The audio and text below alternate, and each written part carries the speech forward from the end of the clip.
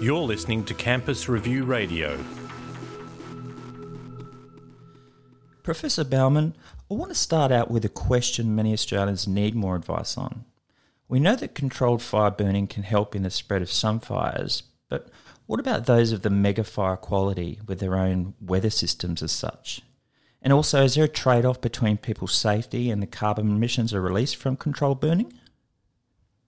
Well, that's right. You're framing some of the really big questions in applied fire science that we're still struggling to get good answers to. And the recent fire event that has occurred in Eastern Australia particularly is a absolute treasure trove of data and opportunities to tease apart these factors. Mm-hmm.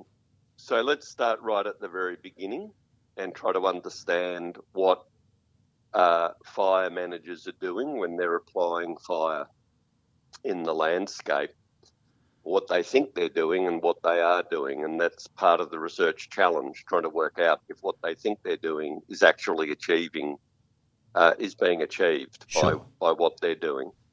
So the idea, the standard premise is that you can't control the weather, but you can control fuel, and you can partly control ignitions. And so fire management, concerning the ignitions, you have total fire ban days, but you are going to get lightning, and you are going to get accidents, and you are going to get bad actors causing ignitions. So, the fatalistic view is there are going to be ignitions, and so there are going to be fires in the landscape. You can't control the weather, so you can control the fuel.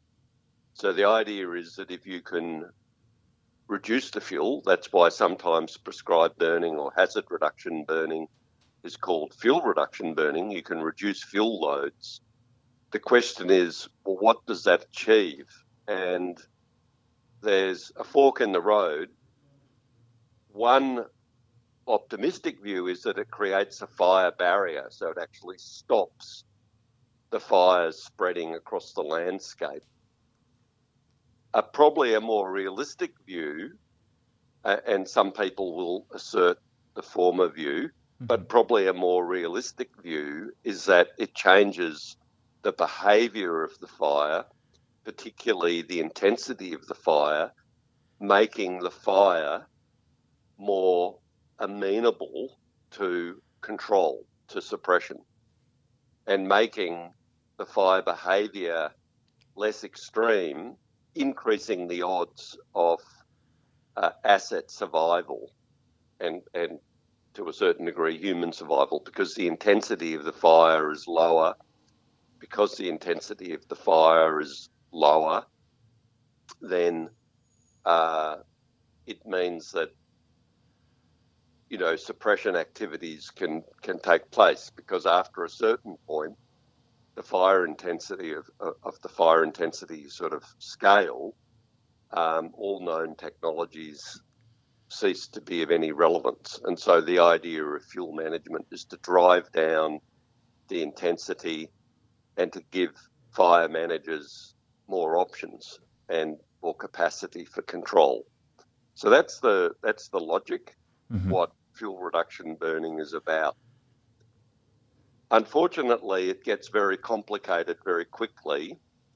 So on the one side, does it stop fires? The idea that you can use fuel reduction burning to create barriers. Freshly burnt areas are barriers, but you only have to think about it for a minute, and it's not possible to imagine, having, with one exception which I'd come to, having barriers pretty well everywhere. So the way managers would do it is they would burn an area, reduce the fuel, but in all likelihood, a wildfire will encounter that treated area, as it's called, but it won't be freshly burnt. It might have been recently burnt. In other words, the fuel has been reduced. I understand. So The barrier argument is a very special case, and most people don't promote the idea that fuel reduction burning is creating barriers, just because of the practicalities. If you think about it, how would you be able to generate that much freshly burned country to fend off a wildfire? It boggles your mind. You'd have to have, like, how could you do that in the season leading up to the fire season? How could you treat such a huge amount of area to create freshly burnt fire breaks? Do you see what I'm saying? Yeah, I do. So it's sort of not, it's not practical, but people can confuse that. They think that fuel reduction burning is creating fire breaks. It does create fire breaks. It can create fire breaks. It's just the scaling issue is mind-boggling, with the one exception which you'll have to remind me to come to, which is where a lot of this confused thinking originates back to. The second point of the fuel reduction, that it's absolutely true that when a fire encounters an area of reduced fuel, the behaviour of the fire is likely to change because there's less fuel to burn. But there are two really important caveats that are misunderstood. And the first caveat is the live fuels. So if you talk about the world, the landscape as being a landscape of fuel, you're looking at the landscape in a very narrow way. The landscape is actually complicated. It's got terrain and it's got vegetation. It's got watercourses. It's got all sorts of complexities. And out of that means that not everywhere, it's not just a frictionless surface, an idealised landscape with just one bed of fuel which you can manipulate.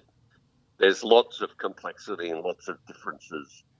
And so what ends up happening is that the models that are often used are discounting that complexity, particularly the live fuel, the vegetation.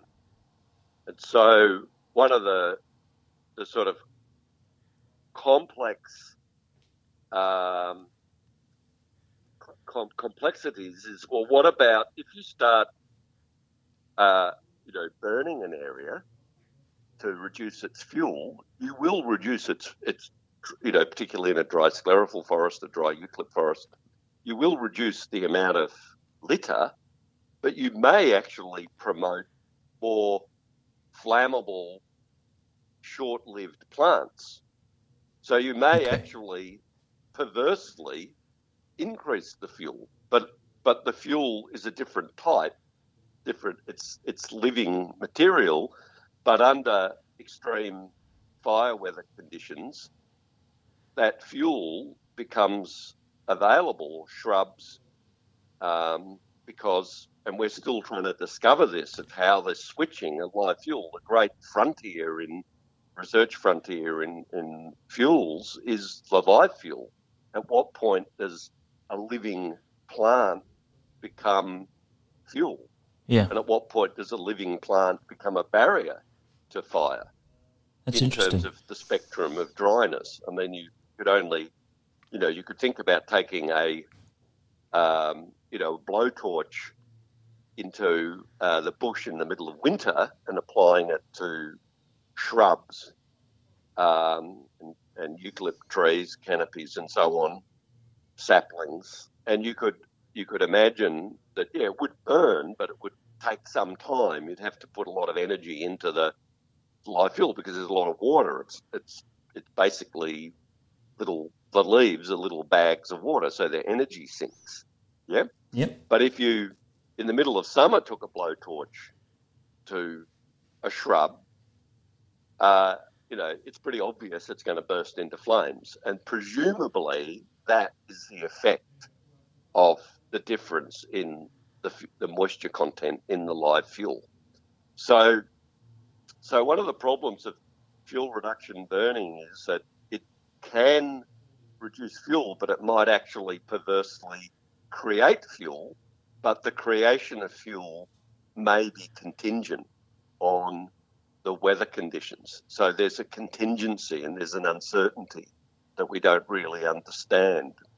And that then leads to the next problem, the next sort of broader contingency, that what's been observed is, so there's a debate about fuel management. So does fuel reduction work or not work? There's a debate about that. You'd say, well, how's that possible that it could be ambiguous, that one study could show that it works, but another study could show that it doesn't work? Why would that be so? What's the explanation for that? And the explanation for that is the contingency of weather conditions. Because under extreme weather conditions, the catastrophic weather conditions that we're all learning about, there's, phenomenally high temperatures and strong winds and antecedent drought. What ends up happening is pretty well everything is burning. Everything is becoming available to burn. Mm-hmm. That's why I can race across, heavily grazed paddocks, because the organic matter on the surface layer of the soil can burn. The fire is, being driven by, literally billions of embers, which are just exploring the landscape to find carbon-based fuels to burn. It'll just burn absolutely everything. And so in those conditions, the benefit of fuel reduction seems to evaporate, because you don't get a perfect reduction of fuel. That's not what fuel reduction is. It's a reduction. It's not an elimination. There's always going to be, unless you're, I guess you could imagine an atomic bomb on vegetation which vaporizes everything and fuses the soil into glass. Yeah. That would probably, be an example of the complete and utter removal of all fuel. But of course, even, obviously some of the very, very high severity fires are pretty well atomic bombs, but they're very localized, and that's where that habitat complexity comes in. Even areas that are burnt under very, very extreme conditions, they are localized. So this is one of the misnomers that have occurred with this fire season, is that people have looked at the perimeter of these, jaw-dropping perimeters and extrapolated in their mind that the entire area inside that perimeter of that fire is like being hit by an atomic bomb. And even, say, in the south coast of New South Wales, where there were these, truly mind-bending fires, actually the landscape, there's large areas of the landscape that were more moderately or lightly burnt. And so, it's way more complicated. So what I'm really trying to say is that with fuel reduction burning, there's always going to be a residual amount of fuel which under extreme conditions can burn. And even fires of the most extreme sort, which we've seen in southeastern Australia, the pyrocumulonimbus, which couple to the stratosphere and are, really honorary atomic bombs, and the intensity of the ground surface, they can shatter rocks and do remarkable things to soil, minerals and so on, mind-bending temperatures. But they are actually localized elements in larger fires. And so the bad news is that even those fire grounds will have those large perimeters, even though they've been burnt by wildfire, which is way more intense than a fuel reduction burn, will become available for burning again quite soon. So that explains the reason why there's a debate about prescribed burning, because it's contingent on the sort of fire conditions and it's contingent on the fire weather conditions. In other words, a moderate prescribed burn, which is controllable, will leave a fair bit of fuel behind. Under moderate fire conditions, that will result in a moderate fire, but under catastrophic fire conditions, that could sustain a catastrophic fire. And then, as I said, the problem is that you may be creating more fuel types by frequent hazard reduction burning. So it's a very complex and nuanced topic, and a lot of people just don't understand that. They're seeing it in a very sort of simplistic view that fire managers, turn fuel on, turn fuel off. That if you turn fuel off, you create this giant fire break that stops a wildfire. And it's like, no, fire managers can dial down fuel, and that adjustment of the fuel load can, in some cases, if it's very recent, create a barrier, and in other cases can be completely irrelevant because of the extreme fire weather conditions that the fire, in a sense, can't see the difference in fuel because everything has become available because of the extreme conditions, localized conditions. And that, and those extreme fires may actually achieve, the absolute removal of every single bit of fuel possible, which would therefore be, the world's largest fire break. But the vegetation will recover very quickly anyway. So even the most intensely burnt areas can become available to be reburned. It's a catch-up game, really, isn't it? Yeah. So it's sort of, it's not, it's this, the fact that it's a yo-yo, the fuel is going away from you, but it's coming back to you. It's a pulse. And what the fire managers are trying to do is use that pulse to create variation in the landscape, to create changes in fire behaviour. But it's all about, the word they use is residual risk. You cannot, it's physically impossible to remove the risk of bushfire. What you can do is you can try to use fire skillfully to reduce risk, but that risk reduction is contingent on the weather conditions, and under certain weather conditions, that's why we were seeing farmlands burning. There were no eucalypt trees. It was just farmland burning because there was there were these ember storms that were just exploring the landscape to find combustible fuel. They were just, the fire was in this very rapid growth phase. It was just sending out these particles,